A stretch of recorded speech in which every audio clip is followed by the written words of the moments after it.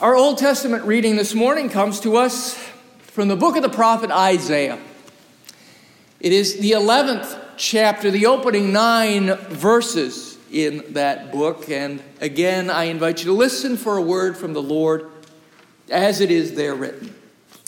There shall come forth a rod from the stem of Jesse, and a branch shall grow out of his roots.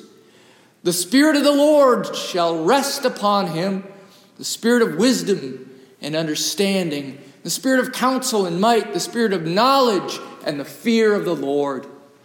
His delight is in the fear of the Lord, and he shall not judge by the sight of his eyes, nor decide by the hearing of his ears, but with righteousness he shall judge the poor and decide with equity for the meek of the earth. He shall strike the earth with the rod of his mouth, and with the breath of his lips he shall slay the wicked.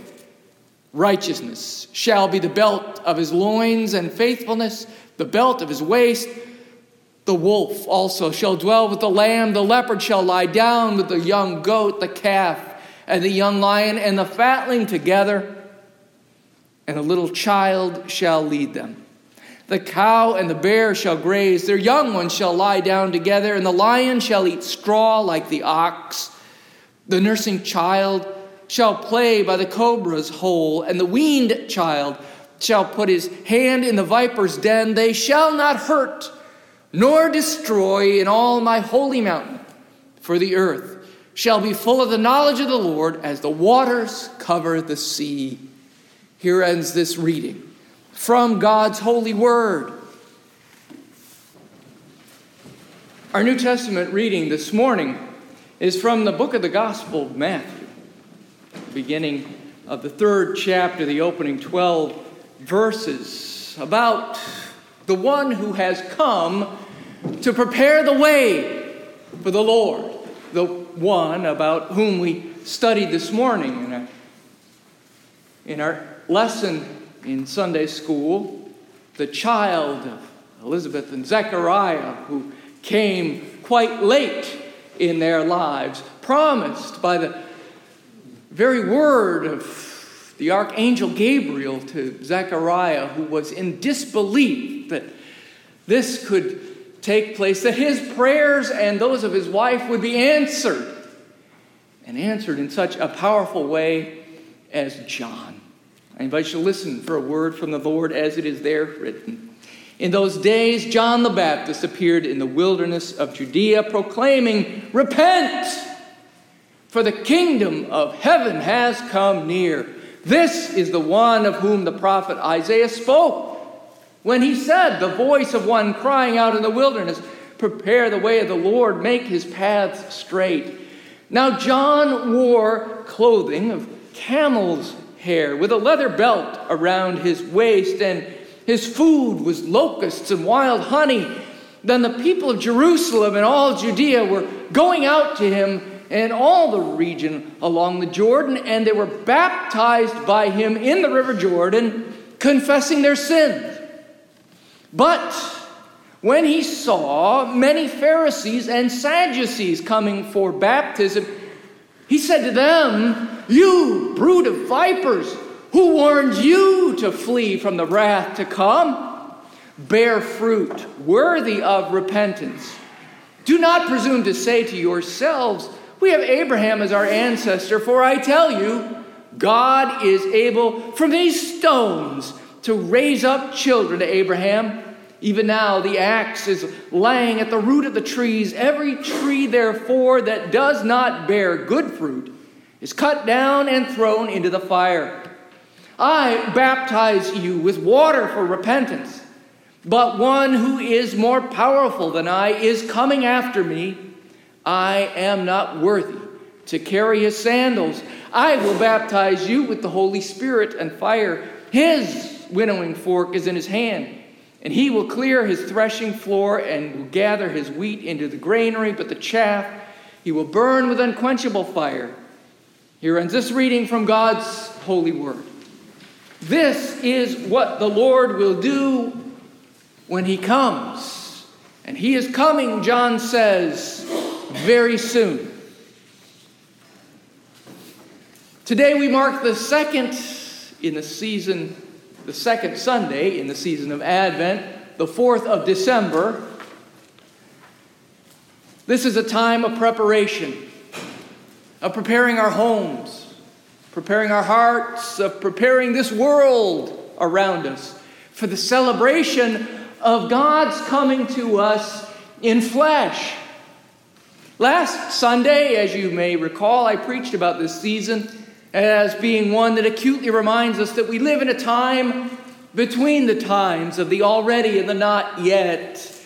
I spoke of the particularly striking sunrises that I had witnessed recently, events that silently yet vividly spoke to the power of the sun's light to come into the world and slowly, powerfully, and completely cast out all the darkness and replace it with beautiful, radiant light, a light that illumines all people, all places, all things. How these were, in and of themselves, spectacular occurrences to witness, but that despite their fleeting glory, these dawning skies will pale by comparison to the sights that await when the Son of God comes again in glory to fulfill the promises of God to his people in Scripture. Well, this morning, our Old and our New Testament texts contain more of God's words of promise to his people in the form of prophecies from those upon whom the Holy Spirit was powerfully resting. In the case of Isaiah, this is 5 chapters after we are told of the solemn ceremony in which he was anointed by agents of and in the very presence of the Most High God to go for him as a messenger to the people. And now he's fulfilling that calling by foretelling of a time when there will be the coming of a new reality, a change in circumstance. In our gospel reading this morning, from an age many generations after the words of Isaiah had been spoken, we hear the Baptists cry in the wilderness, reminding us that God has not forgotten the word that he had sent before, and that in fact the days were surely coming when John himself and those around him would see proof of God's powerful moving of his agenda of judgment, of restoration, and of reconciliation. As this short excerpt from the Gospel according to Matthew tells us, John was a rather unusual sight with a rather unusual message. Yet, despite that, or perhaps because of that, it seems that he had become fairly popular. Folks from the city were flocking to the country to see him and to hear him, and they were obediently following the path that God had laid out through him. And just when it seemed he had a pretty good thing going there on the banks of the Jordan, then came the religious officials from town to mess it all up. It's obvious that John is less than thrilled to see them crashing this party. There were some of the last folks on earth that he would have expected to respond to an altar call of repentance and baptism. From everything he had seen and heard, they were the ones whom the prophet Isaiah had been sent to in days of old. The ones who were going to have their ears stopped and their minds closed and their hearts hardened. Yet, like Herod Antipas, who ruled a third of this region, the region that his father Herod the Great once had before him, the religious leaders who were coming out to John were curious about this man of the wild.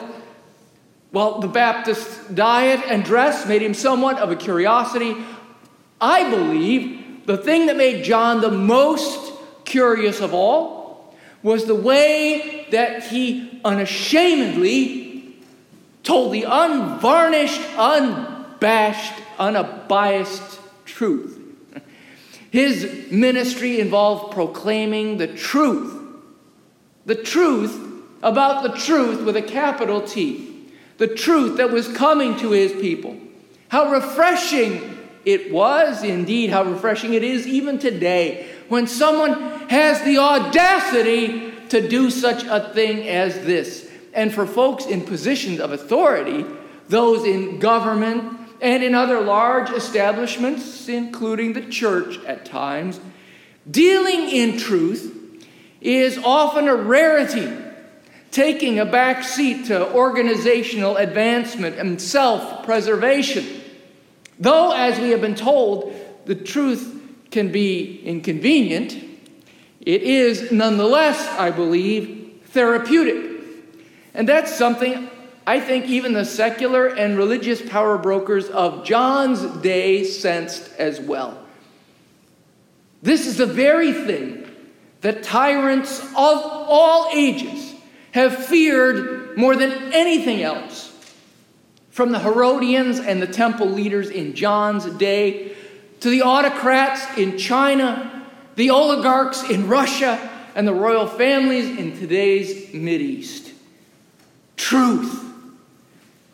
As puppets of the powers and principalities which pull their unseen strings from beyond, they have always sought to construct and to control their own narrative, no matter how absurd and unbelievable it might sound.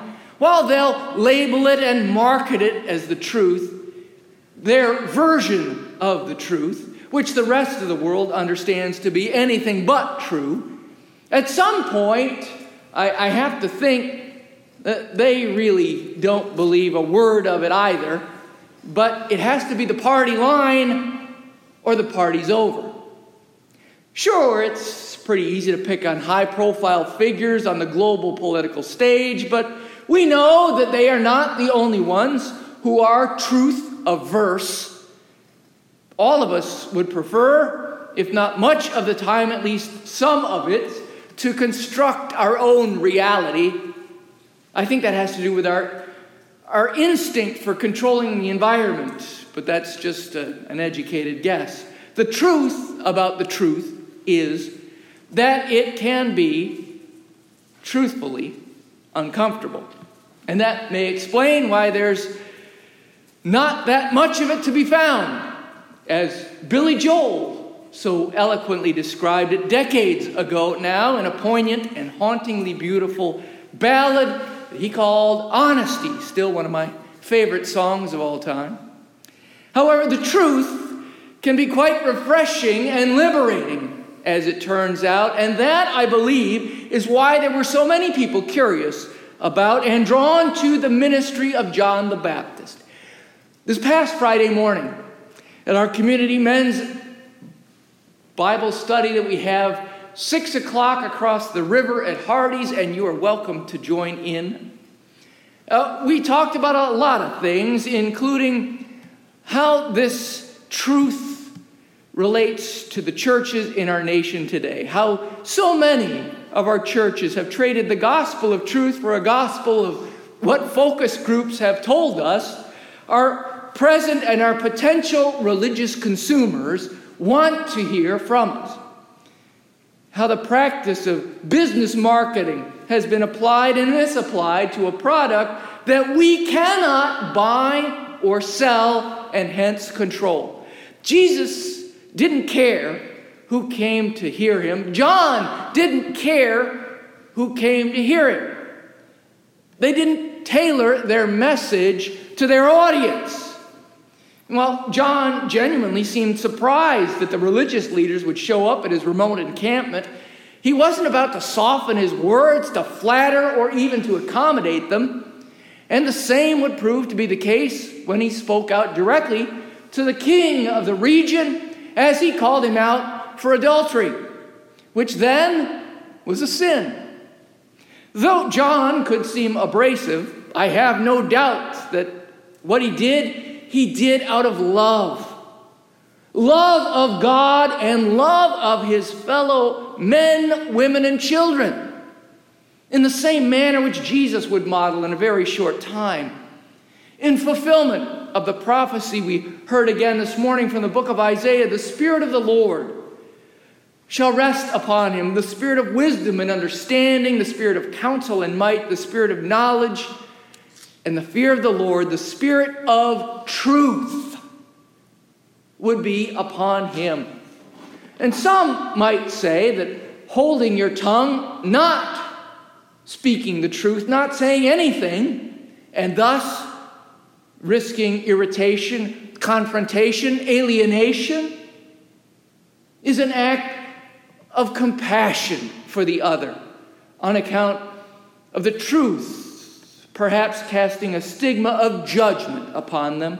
Well, I would argue that not speaking the truth is the far greater act of unlove. And my brothers and sisters in Christ, by God, we know the truth. It is the currency of the church. We know that truth is not an abstract idea. It's a non-relativistic, living, breathing Savior who came to us in flesh in a Bethlehem stable. May we never, ever, ever fail to keep telling that truth. For the day that we do, we are lost as a people, as a body, as heirs of the promise. Speak up, speak out, speak truth, and be willing to hear it as well. Yeah, it's probably not what you were expecting to hear in a sermon in Advent as we're building up to celebrate the birth of an inoffensive little child wrapped in swaddling cloths, laying in a manger full of furry, cuddly animals, listening to praises from the shepherds of the region amidst the caroling of the angelic host above. Truth is, I didn't expect it either, but here it is, the truth. That which we know from the words of Holy Scripture and from the mouth of His Word made flesh. This is the very thing that the 20th century Reformed theologian Karl Barth said was that which all Christians longed to hear and be reminded and reassured of every Lord's Day as they made their way to church, the truth. So, like John the Baptist was wont to do, I invite you to share the gift of truth this year. Some to whom you give it will appreciate it, some will not. Some will cherish it and be thankful, some will seek to return it. It will be doubtless surprising to many. It may even change something in us. That's the dangerous power of truth. And for that we may truly say, thanks be to God and amen.